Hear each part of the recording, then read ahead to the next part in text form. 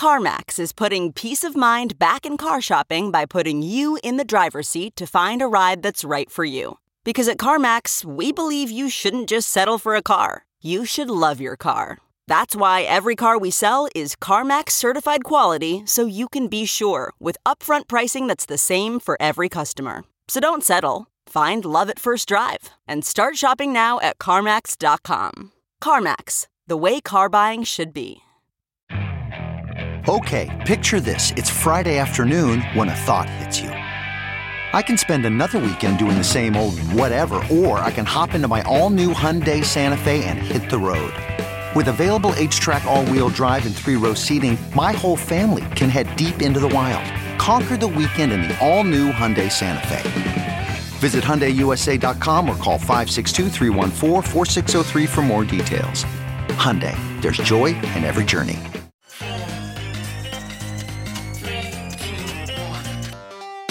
Welcome back to The Breakdown with me, NLW. It's a daily podcast on macro, Bitcoin, and the big picture power shifts remaking our world. The Breakdown is sponsored by Nexo.io, Near, and FTX, and produced and distributed by CoinDesk. What's going on, guys? It is Saturday, May 28th, and that means it's time for the weekly recap. Before we dive in, however, if you are enjoying The Breakdown, please go subscribe to it, give it a rating, give it a review, or if you want to dig deeper into the conversation, come join us on the Breakers Discord. You can find a link in the show notes or go to bit.ly/breakdownpod. Also, a disclosure as always, in addition to them being a sponsor of the show, I also work with FTX. And finally, if you have not signed up yet, come get your tickets to CoinDesk's Consensus 2022. They're calling it the Festival for the Decentralized World, and what it does differently than other events is it covers all sides of the industry. It's really meant for a wide range of people with a wide range of interests, and there's something really cool about that type of cross-section coming together. The event happens between June 9th and 12th in Austin, Texas, so it's coming up right around the corner. It has tons of great speakers, tons of great sessions, and if you do want to join, head on over to coindesk.com/consensus2022 and use code BREAKDOWN to get 15% off your pass. All right. It has been a dreary couple of days on The Breakdown, not because we're getting depressed or sad or nervous or anything like that, but just because covering the mood and the emotion and the tenor of the industry has been rough. Yesterday we talked about arriving in Goblin Town, and so today we're going to talk about how to survive your time here. We're actually going to zoom out, though, just a little bit from crypto specifically and talk about risk assets more broadly. We're going to do so through the lens of venture capital. One of VC's favorite things to do is to open publish the advice they give companies. It's that perfect combination of a public good, right? Non-cynically, these VCs have seen downturns before, so advice is useful, but it's also marketing for their firms. Jared Schwitzky, who is himself a VC, hilariously lampooned this on Twitter yesterday. No one, he writes, absolutely no one, not a single soul. 25-year-old VCs. Navigating a downturn can be tough. Here are my 7 tips for founders in 2022 and beyond. Jokes aside, the venture industry has been freaking the F out and sounding the alarm for months now. The tone coming from the industry has done a complete 180 from where things were last year when the main problem was not being able to deploy capital fast enough. VCs are urging their companies to cut costs, reduce burn, and, the scariest concept of all for many startups, become profitable ahead of schedule. So today we're going to look at some of those recommendations and shifts, but it's worth giving a bit of larger context. And honestly, if you listened to the show yesterday, it's the same context you heard when I was discussing the fact that crypto was born after the last time we saw a major shift in monetary policy in 2008. Modern VC has been driven by the same forces. For more than a decade, an ever-growing amount of capital has been flowing into riskier assets. Now, critically, this isn't just more people waking up and thinking, hey, technology is awesome. Although that's part of it. Mostly, though, it's a structural byproduct of low interest rates, making it harder to find yield in traditional areas, and so forcing asset managers of all stripes farther out on the risk curve. As more money became available to venture capital and private equity, it meant both that more funds were started, but also that fund sizes got larger. This, of course, meant more money competing for deals, which also raised the size of rounds for tech startups and created whole new categories of late-stage private pre-IPO capital that allowed companies to stay private longer. This, by the way, has had some interesting impacts around incentives. VCs make money in two ways, on fees and on carry. Fees are a percentage of the fund size that they make each year regardless of performance, whereas carry is the percentage of the fund's return that they get. A classic model is 2 and 20, 2% fees, 20% carry. But that can vary a lot from firm to firm. One of the things you've seen a lot of in the last decade is this notion that funds basically never stop fundraising. You raise a $100 million fund, bag a few companies in early rounds that go on to raise at much higher valuations, and then you have yourself an implied return. Even though it's just on paper, the return profile of that first fund justifies raising a larger fund long before the portfolio companies in the first one ever actually reach an exit.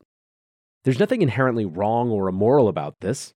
Funds have an incentive, thanks to fees, to bulk up on AUM when people are willing to invest. I point it out more as an interesting oddity of the last period. The one other structural oddity of a market so awash in capital I'll point out is that there has been a growing discussion of the unsustainability of many venture-backed business models. One of the leading targets of this discussion is the on-demand industry led by companies like Uber. Basically, the gist is that a lot of these companies built themselves around a model where what early users were paying was effectively subsidized by venture capitalists. Charging $5 when the break-even price of the service was $10 was seen as a user acquisition cost. The question was always for how long could those models go on, and would they be able to transition to something more sustainable before the music stopped? The point of all of this is that a lot surrounding the venture industry over the last decade and a half has been shaped not by the venture industry but by the larger macro context, which is perhaps why there has been such a visceral shift in tone over the last few months. It has read like folks who understood that something core and fundamental had changed. Let's take Lux Capital, for example. To their credit, they sniffed the shift sooner than most. In Q3 of last year, they wrote to their startups, "Have heightened humility in these seemingly good times. There is an observable excess of excess. Preparing for the turn when it comes is wiser than predicting when it may. We are aggressively capitalizing our companies and capitalizing on low cost of capital now." In Q4, they followed, "Be so well capitalized to be unfettered by fear and prepared to pounce. Do not invest in unprofitable growth into recessionary headwinds." Finally, earlier this month, they described market sentiment as, quote, "a mix of rapidly sobering shock as overconfident OK boomer greed turns to underappreciated how is this happening fear. What we witnessed was a market out of balance, and we talked of crowd sentiment going from fear of missing out to shame of being suckered to pride of losing less." Both profound and poetic. Looking for ways to step up your crypto game? Then go with Nexo. For starters, you get free crypto for each purchase or swap. How about earning guaranteed yields? Up to 17% paid out daily. Ideal for you hardcore hodlers. You don't even need to sell. Instead, borrow instant cash against your assets. Get the most out of your crypto with Nexo at nexo.io. That's nexo.io. This episode is brought to you by Near, a climate-neutral, high-speed, and low-transaction fee Layer 1 blockchain platform. Near is a blockchain for a world reimagined. Through simple, secure, and scalable technology, Near empowers millions to invent and explore new experiences. Business creativity and community are being reimagined for a more sustainable and inclusive future. Reimagine your world today at near.org. The Breakdown is sponsored by FTX US. FTX US is the safe, regulated way to buy and sell Bitcoin and other digital assets, with up to 85% lower fees than competitors. There are no fixed minimum fees, no ACH transaction fees, and no withdrawal fees. One of the largest exchanges in the US, FTX US is also the only leading exchange that supports both Ethereum and Solana NFTs. When you trade NFTs on FTX, you pay no gas fees. Download the FTX app today and use referral code BREAKDOWN to support the show.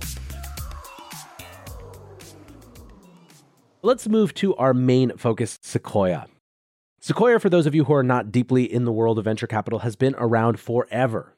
They made their name investing in Apple in 1978 and have a long history of these sort of letters. In 2008, they published a famous presentation called RIP Good Times.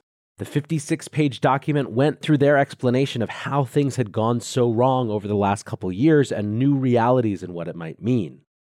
Those new realities included that the $15 million raise at a $100 million post-money valuation is gone, that Series B and C would be smaller raises, that customer uptake would be slower, that cuts are a must, and that there was an important need to become cash flow positive.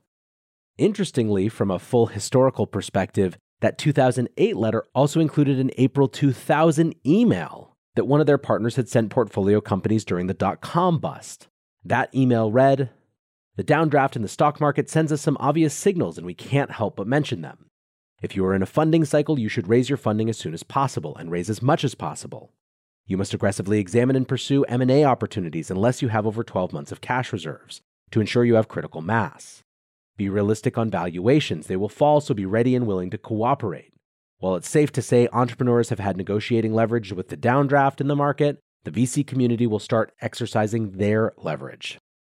So you have 2000, 2008, and yes, then they did do a Corona Black Swan memo, which had similar thoughts, although the X factor there was that it was such a new type of phenomenon that they really weren't sure what advice to give. The point is, this is a thing that Sequoia does, and so let's see what they're saying this time around. I think if I had to sum it up, it's that what's happening now represents a phase shift, not just a small change. They write, "We're experiencing the third largest NASDAQ drawdown in 20 years. 61% of all software, internet, and fintech companies are trading below pre-pandemic 2020 prices. They've lost more than 2 years of stock price appreciation. That's despite many of these companies more than doubling both revenue and profitability. The market is clearly indicating that the valuation framework over the last 2 years is no longer relevant with the removal of free money." And I think this is a really key part of the discussion. What Sequoia is talking about is not multiple compression or just reevaluation of growth and profits. It's a fundamental rethinking of how companies are valued and which metrics are relevant compared to past times. What's more, they're identifying that it is in fact the removal of free money, their words, that is the core issue. They go on, "With the cost of capital, both debt and equity, rising, the market is signaling a strong preference for companies who can generate cash today. Unlike prior periods, sources of cheap capital are not coming to save the day."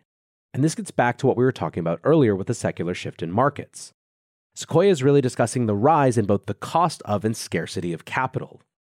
The higher the yield of risk-free assets like government bonds goes, the less capital is available for traditional risk assets. But there's also a shift in investor goals, moving from a mentality of maximizing return to one of minimizing risk. So with this change, who will be successful? The way that Sequoia describes it is this. When capital was free, the best performing companies were capital consumptive. As capital has gotten expensive, these have become the worst performing companies. Growth at all costs is no longer being rewarded. This is exactly what we were talking about before, where in the old paradigm, companies were raising more to acquire users even if it wasn't a sustainable business model, because that was something they could figure out later. More and more, that seems not to be an option, or at least not rewarded in public markets. Now, if they're right, this isn't an incremental change. It's about flipping which sort of companies perform on its head. We've lived in a macro environment where the best startup strategy was to consume capital to purchase growth. But now that's all changing. It seems to be that startups are being called upon to switch from being net consumers of capital to net producers of capital. So what is Sequoia's advice? Well, 1, must be adaptable. 2, companies who move the quickest will have the most runway and are most likely to avoid the death spiral. 3, what decisions do you plan to make and what decisions do you wish you had made? When you have just 6 months of cash left, focus becomes incredible. Get that focus now regardless of how much you have in the bank. And 4, finally, there is opportunity ahead. Recognize it. So as we wrap this up, I thought Joe Weisenthal of Bloomberg pointed out something interesting.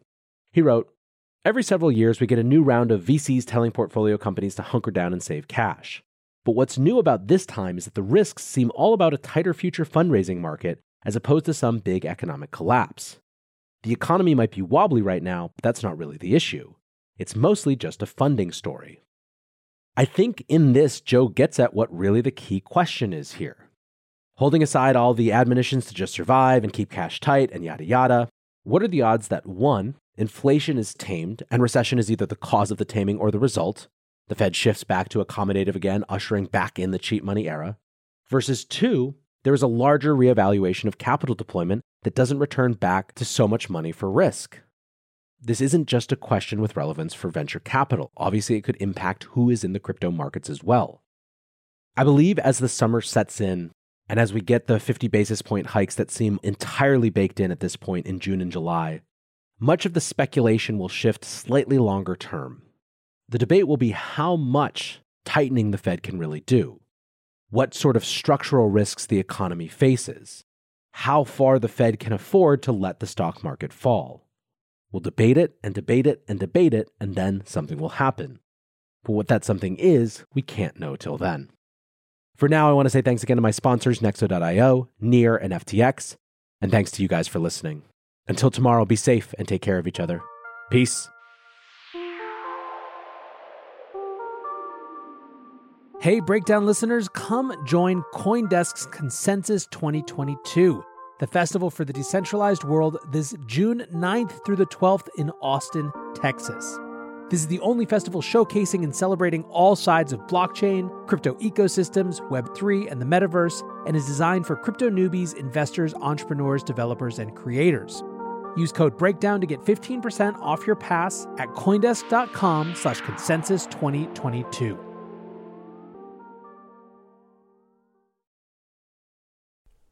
Spring. Nothing like the world progressing towards summer to inspire your own progress. That's what life's all about. In your career, relationships, and your finances. Let's talk about that last one. With the Chime Secured Credit Builder Visa Credit Card, it's easy to start building credit with everyday purchases and regular on-time payments with no annual fees or interest. So your weekly grocery run can feel even more productive, and that morning coffee can taste like a little victory. And if your credit scores grow, so could your opportunities to get lower rates on loans. Like for a new ride or finally having a home to call your own. Sounds like progress, right? With Chime Secured Credit Card, you can start improving your credit scores right away. Get started today at chime.com/build. That's chime.com/build. Chime. Feels like progress. The Chime Credit Builder Visa Credit Card is issued by Bancorp Bank N.A. or Stride Bank N.A., members FDIC. Out-of-network ATM withdrawal and OTC advance fees may apply. Terms and conditions apply. Go to chime.com/disclosures for details.